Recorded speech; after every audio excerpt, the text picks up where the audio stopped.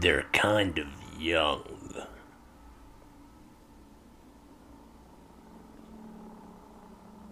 But really,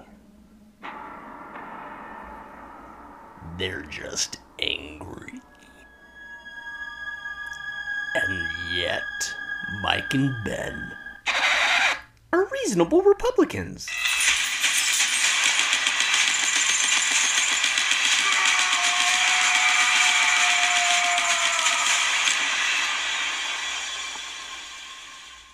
What up, young Repub crew? This is Mike and Ben with episode 006. All right, let's do this. There we go. There it is. I won't forget ever again. All right. So what we want to kind of talk about today, we briefly talked about, I think in episode 002, when we talked about the First Amendment, but about that vertical relationship that exists within humanity. And it kind of starts, what got me thinking about this was that there's this professor that was featured on professorwatchlist.org or edu or .com, I can't remember. Professor Watchlist, Amber Catherine. And she was an environmental something. I can't remember. It'll be in the show notes. But what she did was she had her students and had a demonstration of students and faculty marrying the ocean and then having a consummation of said marriage to the ocean. And Ben, go. I mean, my first question is just why. It's a pretty simple question. Mm-hmm. How in any way, shape, or form that makes sense beats me. I have no idea. Yeah, like where do you get to that? Like that's such a weird, bizarre concept, but it's like it doesn't just happen overnight. Something like that doesn't happen overnight, right? Okay, so why? Anything else that comes to your mind with that? Why do you think? Let's ask that. Why do you think that was even a thing? To me, probably just to make a statement. I mean, what benefit comes from marrying the ocean? What, you can't claim it as a dependent on your taxes. Like there's zero benefit to marrying the ocean whatsoever. Okay, keep talking. I'm going to pull up that article so we can have some context on that. But I just do not know. Like, is she trying it? I mean, you said she was a psychology professor. Yes. Let me fact check myself here real quick. But yeah, some sort of psychology professor. And Amber Catherine, philosophy. My bad. Correction. Philosophy. It still doesn't make any more sense. It doesn't matter if it's psychology or philosophy. It doesn't matter. What the hell are they thinking? Yeah, her and then a pornographic actress, Annie Sprinkle. My bad. Correct. Annie Sprinkle led students on an Sparkle works too, I'm sure. Stripper name, right. Whatever. What they called it was an eco-sextravaganza. Sextravaganza. That is what they led their students to. So are they're trying to prove the concept, the idea that you can marry whatever you want to marry? Let's see. It was a rallying call to incite intergenerational barrier busting planetary dialogue. And that was a direct quote. So maybe to set a statement. It was part of an eco boot camp. And that they wanted to view the earth as a lover rather than as a mother and another being, rather than a separate entity. Oh my. What university is this? University of Santa Monica, California. I can tell you this right now. If we were affiliated with any universities or any colleges, it would not be that one. Any university but that one. just blows my mind. I mean, if you're trying to prove the earth is a loving, how did it state it? A loving creature, a loving A being. lover, not a mother. Why? Okay, I don't know. We could. The reason why it was called Mother Nature in the first part is because the earth provided for those living on it, provided food, provided water, provided shelter. It nurtured the people on it, hence the word Mother Nature. And at that time, mothers were looked at as the nurturer of the household and not, I don't know. We won't even get into the sexism part of it. Oh my. That But whole right, it's concept like, just blows my mind. yeah, it just, so that story initially got me thinking about this vertical relationship. What do we look to for guidance? What do we look to for like power, if you will? What do we look for meaning? And I think what happens in this instance is where people, this is as close to earth worship as we can get, right? This is like as intimate a process of earth worship that a human being can have, is marrying and then consummating that marriage with the ocean. That's tree hugger Right. to like 2.0. But I think Yeah. what it comes down to is human beings, we need a purpose, right? We need something to hope for. We need something to believe in. And what does that look like? For some, it means marrying the ocean. In the normal or orthodox state, it's God. But in the more secular version, that is the government. And Right. so kind of going back to the First Amendment, the first thing in the First Amendment is the freedom of religion. And I think the founders really understood that relationship of God, family, country, and how important that was. And that God can be whatever you want to believe in, but it had to be a higher being that superseded governmental superiority. Correct. So expanding on that, I think, have you ever done a Spartan race?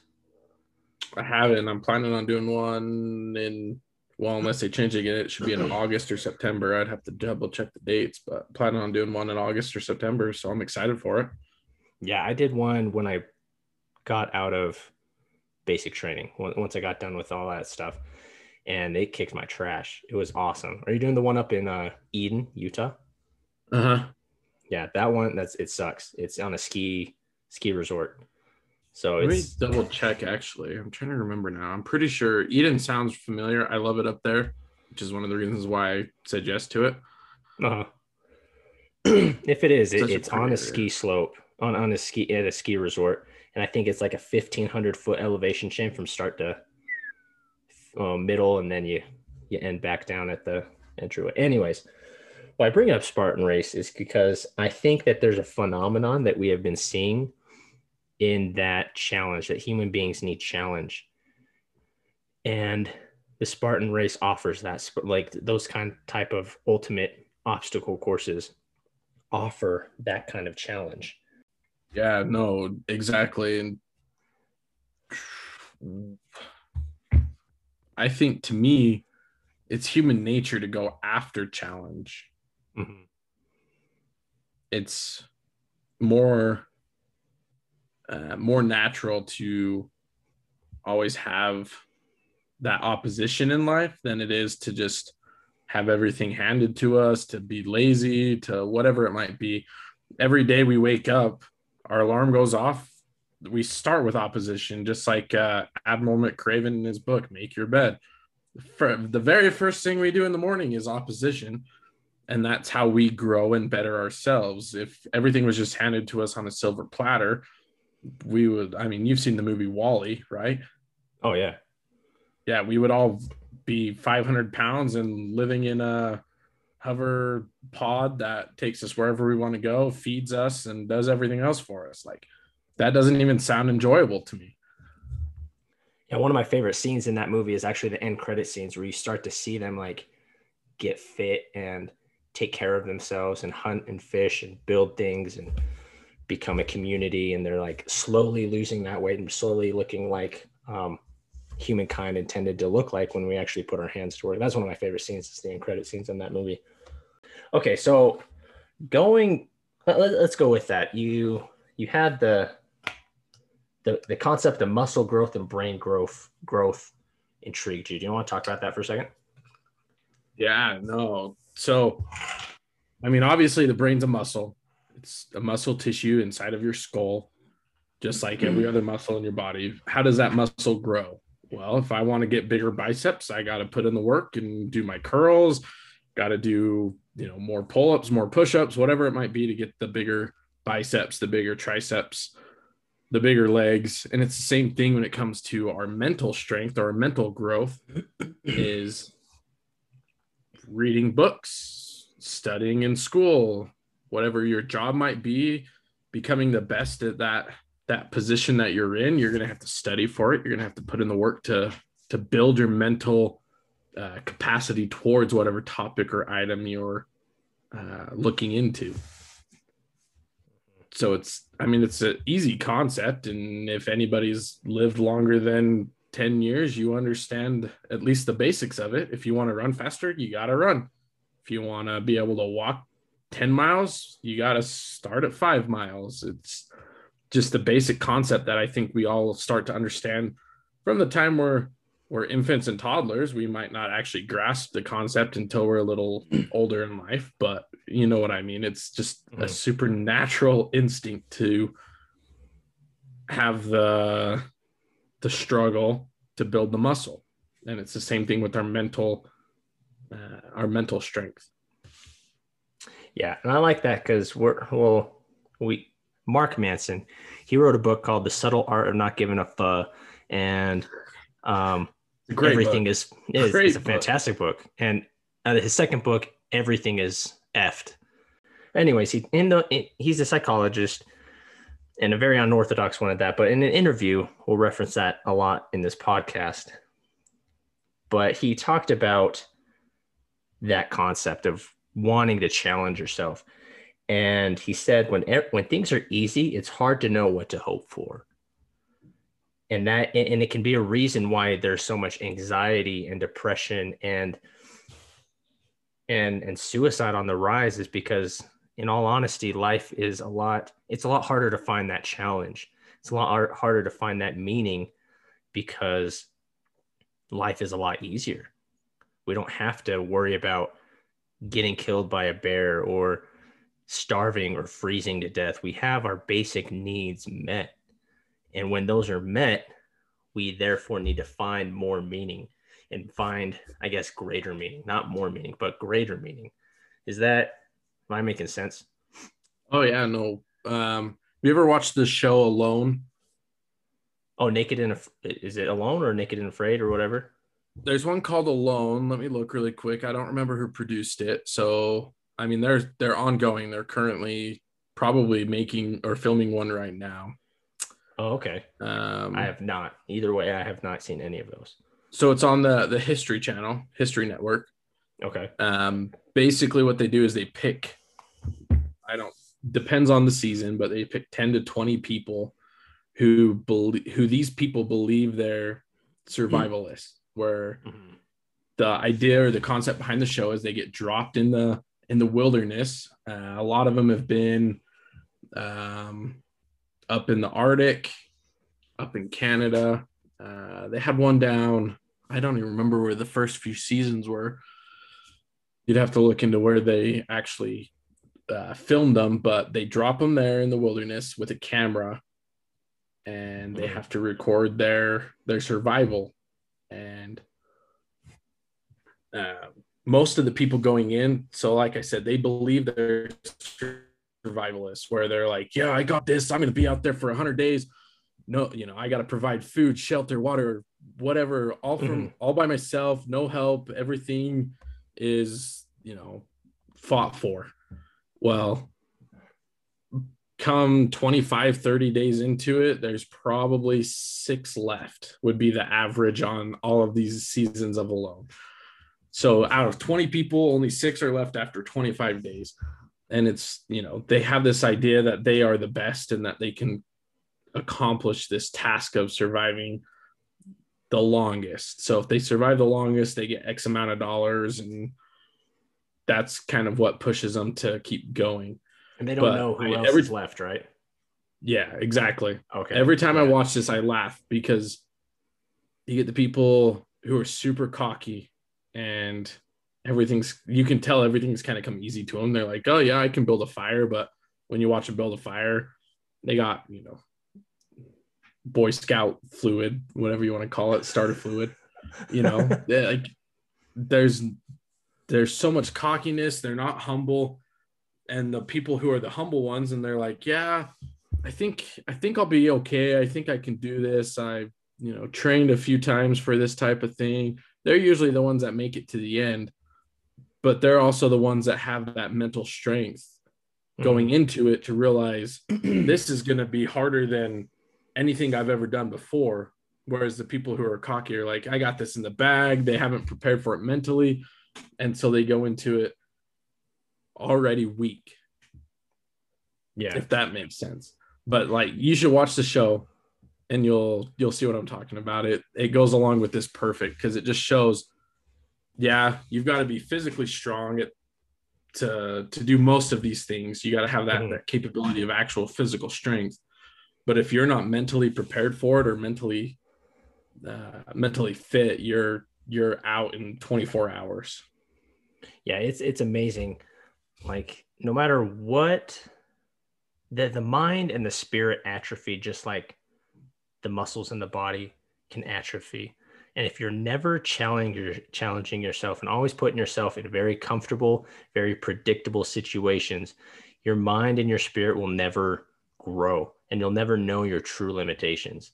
And kind of going, like, I've been to a lot of different schools in the military to where you think the tough guys are like going to rock it and kill it. And the second it gets cold, the second a little rain and a little snow come and you're just soaking wet for 12, 14 hours straight, those are the guys that cave the quickest, is because things have been the easiest for them the whole time. They've relied on that physical strength. And when their mental strength is tested, they collapse. And it's that same concept. It blows my mind. It's also it's predictable almost. You're like 1, 2, 3, 4, just based on their personality and by their appearance. So true. I mean, yeah, there's definitely, don't get us wrong, there's definitely those people who have done both and they have prepared for it physically and mentally. Oh, totally. You look at them and you're like, okay, this guy's got it. But like you said, there's those who they might go to the gym 6 hours a day and look like they're the most fit person in the world. But the minute that they actually come under some type of physical stress or mental stress, that's when they cave and they just give up and it becomes too hard for them. The minute it starts to snow or it starts to rain, they're done. Yep. They don't have that show muscles. Yeah, exactly. They're more flight than they are fight. Definitely. Okay, so I think that kind of laid a good foundation about where we want to take this conversation, because we're talking about that vertical relationship, right? And there's some controversy to this, but atheism is on the rise to more or less, which isn't bad. It's your belief, it's whatever. But what does that mean?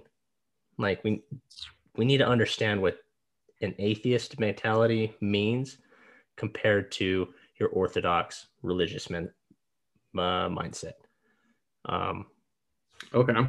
Yeah. I mean, what is atheism? It's no belief in a higher power or an evil or satanic power. So you don't believe in God and you don't believe in the devil.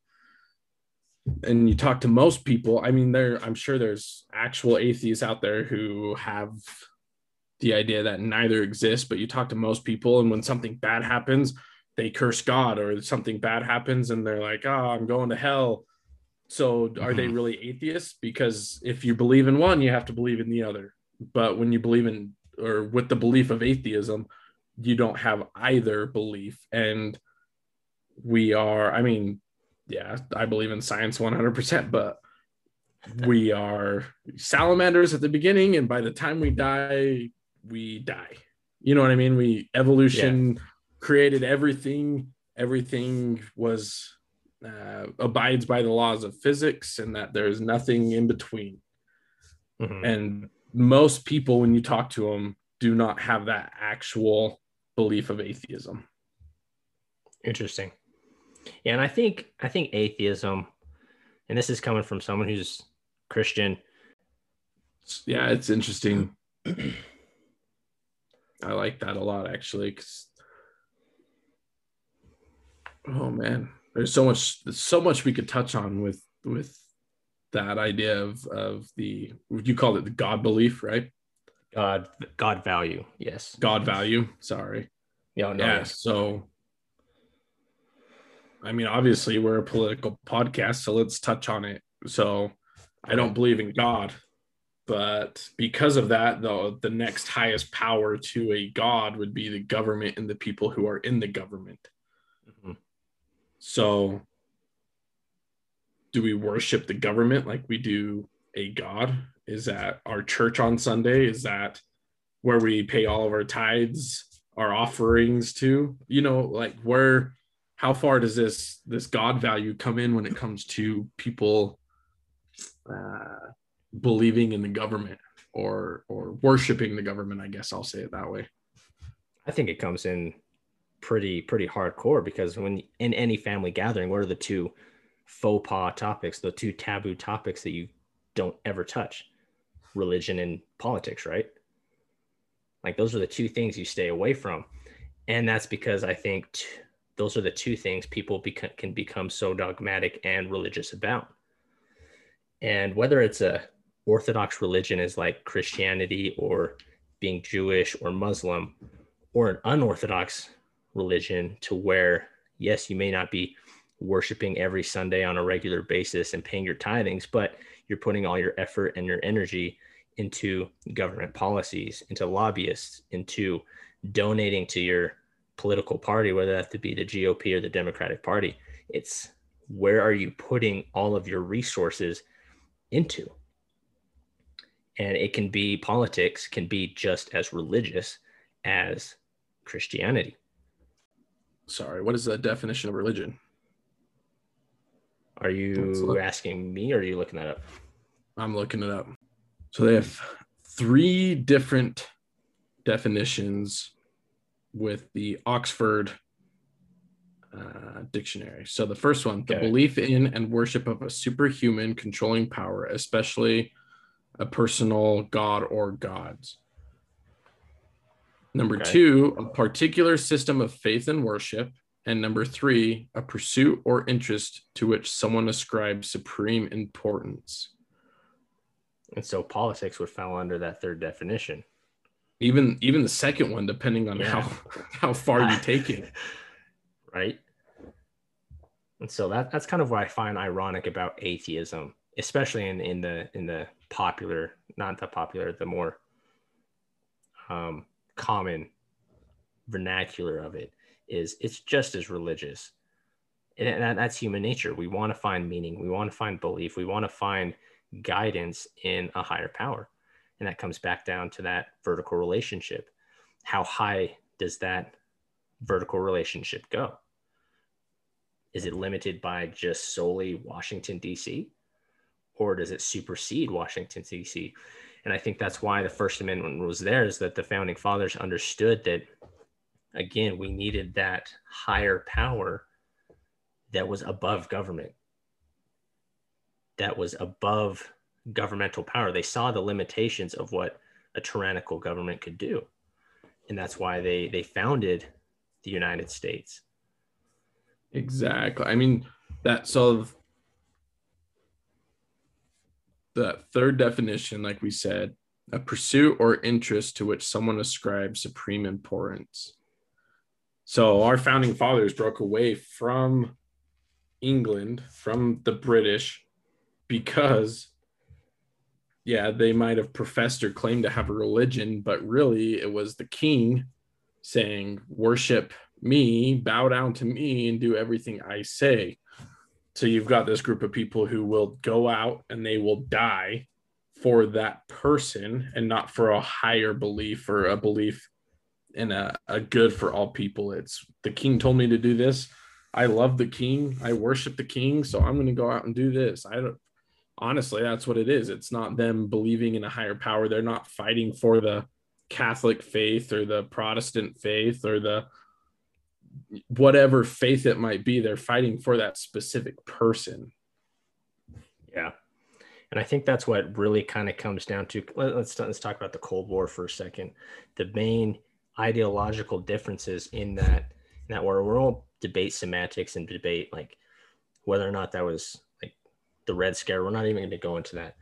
But the two ideologies that were at war were really the capitalistic ideology or the American ideology of God, family, country, that kind of vertical relationship, or Stalinism and Leninism, and that socialistic communistic structure to where Mother Russia is king.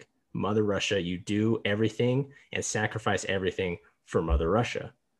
We're seeing that difference now with China and the re-education camps that they're putting their Muslim population through.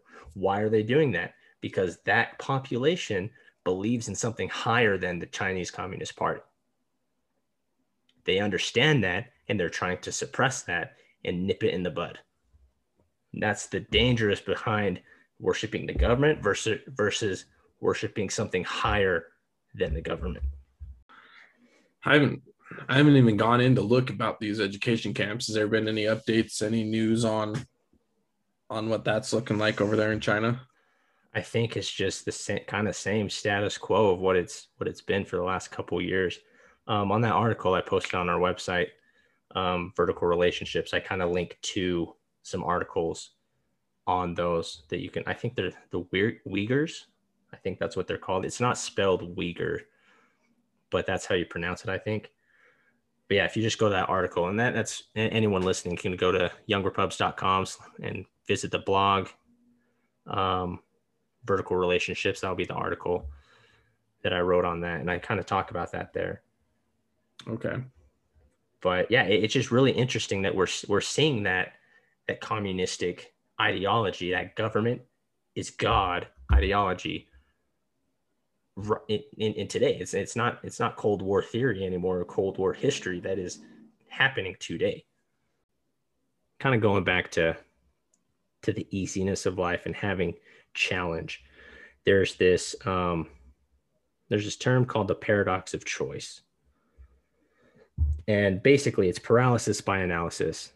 When we have so many choices in our life and so many easy choices to make, we will always be second guessing, because when we choose something, okay, let's, for example, how long does it take to find a movie on Netflix? Right? Depends on the night. It depends on the night. You just go to any streaming service. We have so many amazing choices. But growing up, I watched the same movies over and over and over again, and I love them. I love the Lord of the Rings. I could quote Still some of the best ones, huh? I know, they're just still amazing, and it's just amazing how much I can quote that. And the same comes with the music. The songs and the albums I listened to growing up, I still have memorized. And now sometimes I'm scrolling at the gym trying to figure out what is the perfect tune to listen to. And Hercules, it never duh. Duh. Stupid. Why didn't I think about that? But so that's paralysis. That's the paradox of choice on a micro level. Now take that a step further. We have so many opportunities for career choices, right? We have so many different career paths we can take. And a lot of the times we'll pick a career path, and then what happens? We have a midlife crisis. Did I do this right? Did I do this wrong? We'll always be second guessing whether or not we chose the right career. And that comes from a paradox of choice. That comes from not challenging the individual.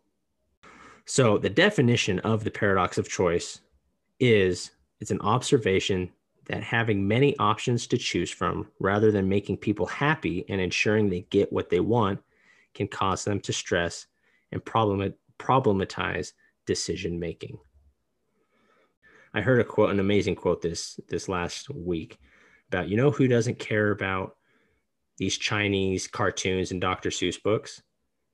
It's China. China doesn't care. Good men make good times make weak men make hard times make good men, and then it's just kind of this cycle, right? We have been in such a easygoing cycle, an easygoing lifestyle, that we start nitpicking. And I think this is kind of where cancel culture comes. We're looking for anything and everything to complain about because we really don't have meaning as a society, as a culture. And we've lost that vertical relationship that God, family, country has. I like how you said, as a society, we've lost the vertical relation, in the fact that right now culture is such a thing that if I offend somebody, the best way to go about it is to make it easier on them, to make it so their life is easier. And like we talked about last week, is shutting down the ideology or the concept of whatever it might be. I mean, there's so many examples of it, but because I said this, you don't like it, the easiest way to go about it is by canceling everything that I just said, or Dr. Seuss, because he's racist. We'll just cancel him rather than let's read the books and find some common ground here. Let's just cancel it because that's the easiest thing to do. And guess what? People are getting away with it. So it's not going to get any better because that's the easy route. The easy thing to do is to do that. Whereas working our mental strength, our mental abilities to learn, to grow, to cooperate, to become a united people again, it's easier just to cancel the other side because we don't like them. Yeah, exactly. It got me thinking. I wrote this down a while ago on a little sticky note about what people do when they're challenged, and coming from like a personal trainer, just a fitness background, when people are challenged, a handful of reactions occur, right? They can complain and like seek for sympathy from their personal trainer. They can't lift the weight off their chest. They can complain and just like, hey, help me out, blah, blah, blah. Or they can get mad and fight against the resistance. Say, this is stupid, just drop the weights and just forget this. I'm never like lifting weights is stupid, getting strong, stupid. Or they can accept it and work with the challenge. And that principle, I think, goes from weightlifting all the way up to politics. We can complain about an idea and seek for people to like just remove the idea that is challenging our paradigm. We can get mad at it and try to burn it in everyone that supports it, or we can accept it as an idea, as an ideology, and either work with it or find ways to fortify your stance, fortify your argument, and saying, what if I'm wrong?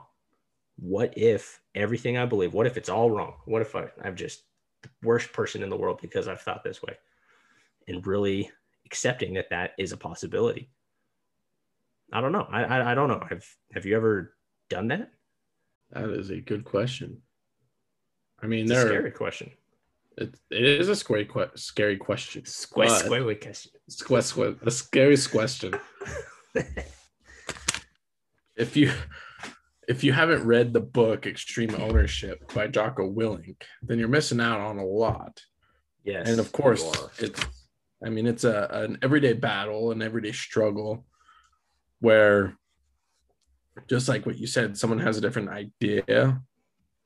Say you're getting written up at work for something that your administration, HR, another coworker, whatever it might be, saw you do something, you filled out the wrong purchase order, you know, there's so many different examples of what this could be, but you did something wrong at work. In your mind, no, you did everything right because that's the way you were trained to do it. That's the way you were taught to do it. but you did it wrong. So now you're getting written up, you're getting reprimanded for it. In our natural instinct, what we want to do as a human being. So if you're not a human being, then you can, block this next part out. But what we want to do, what we want to do is what we want to do as human beings is say, no, I did not do anything wrong.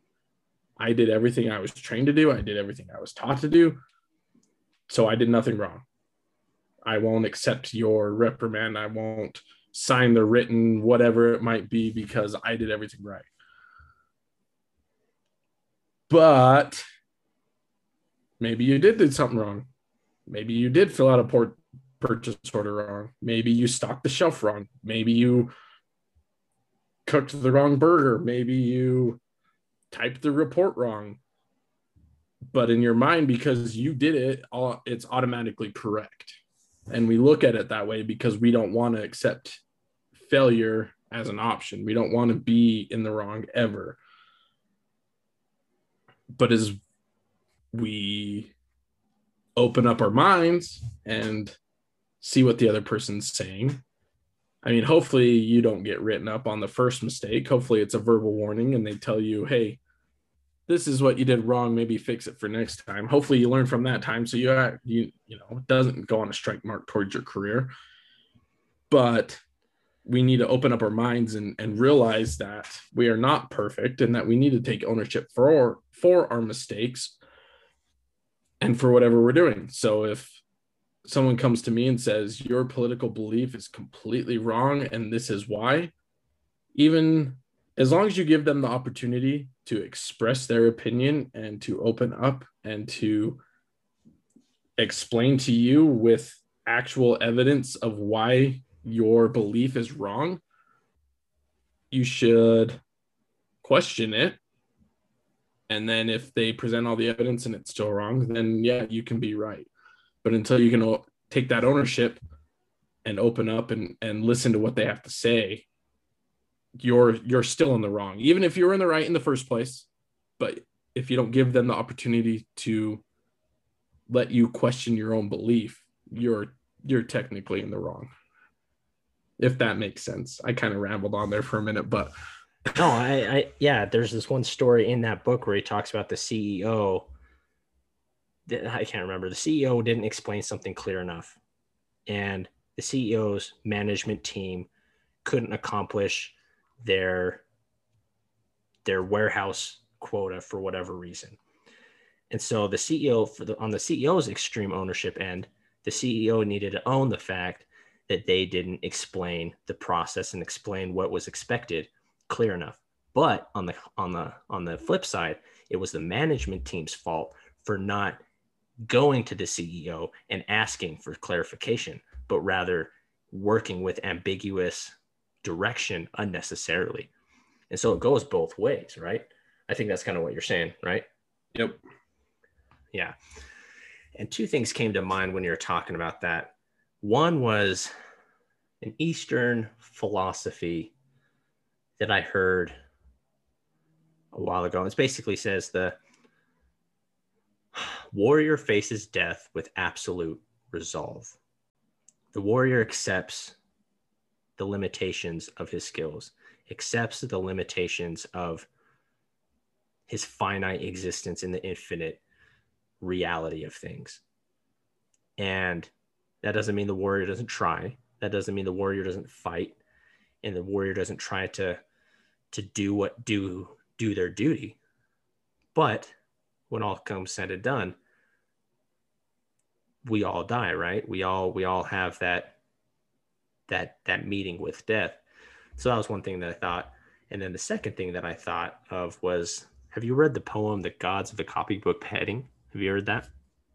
Haven't. Never even heard of it.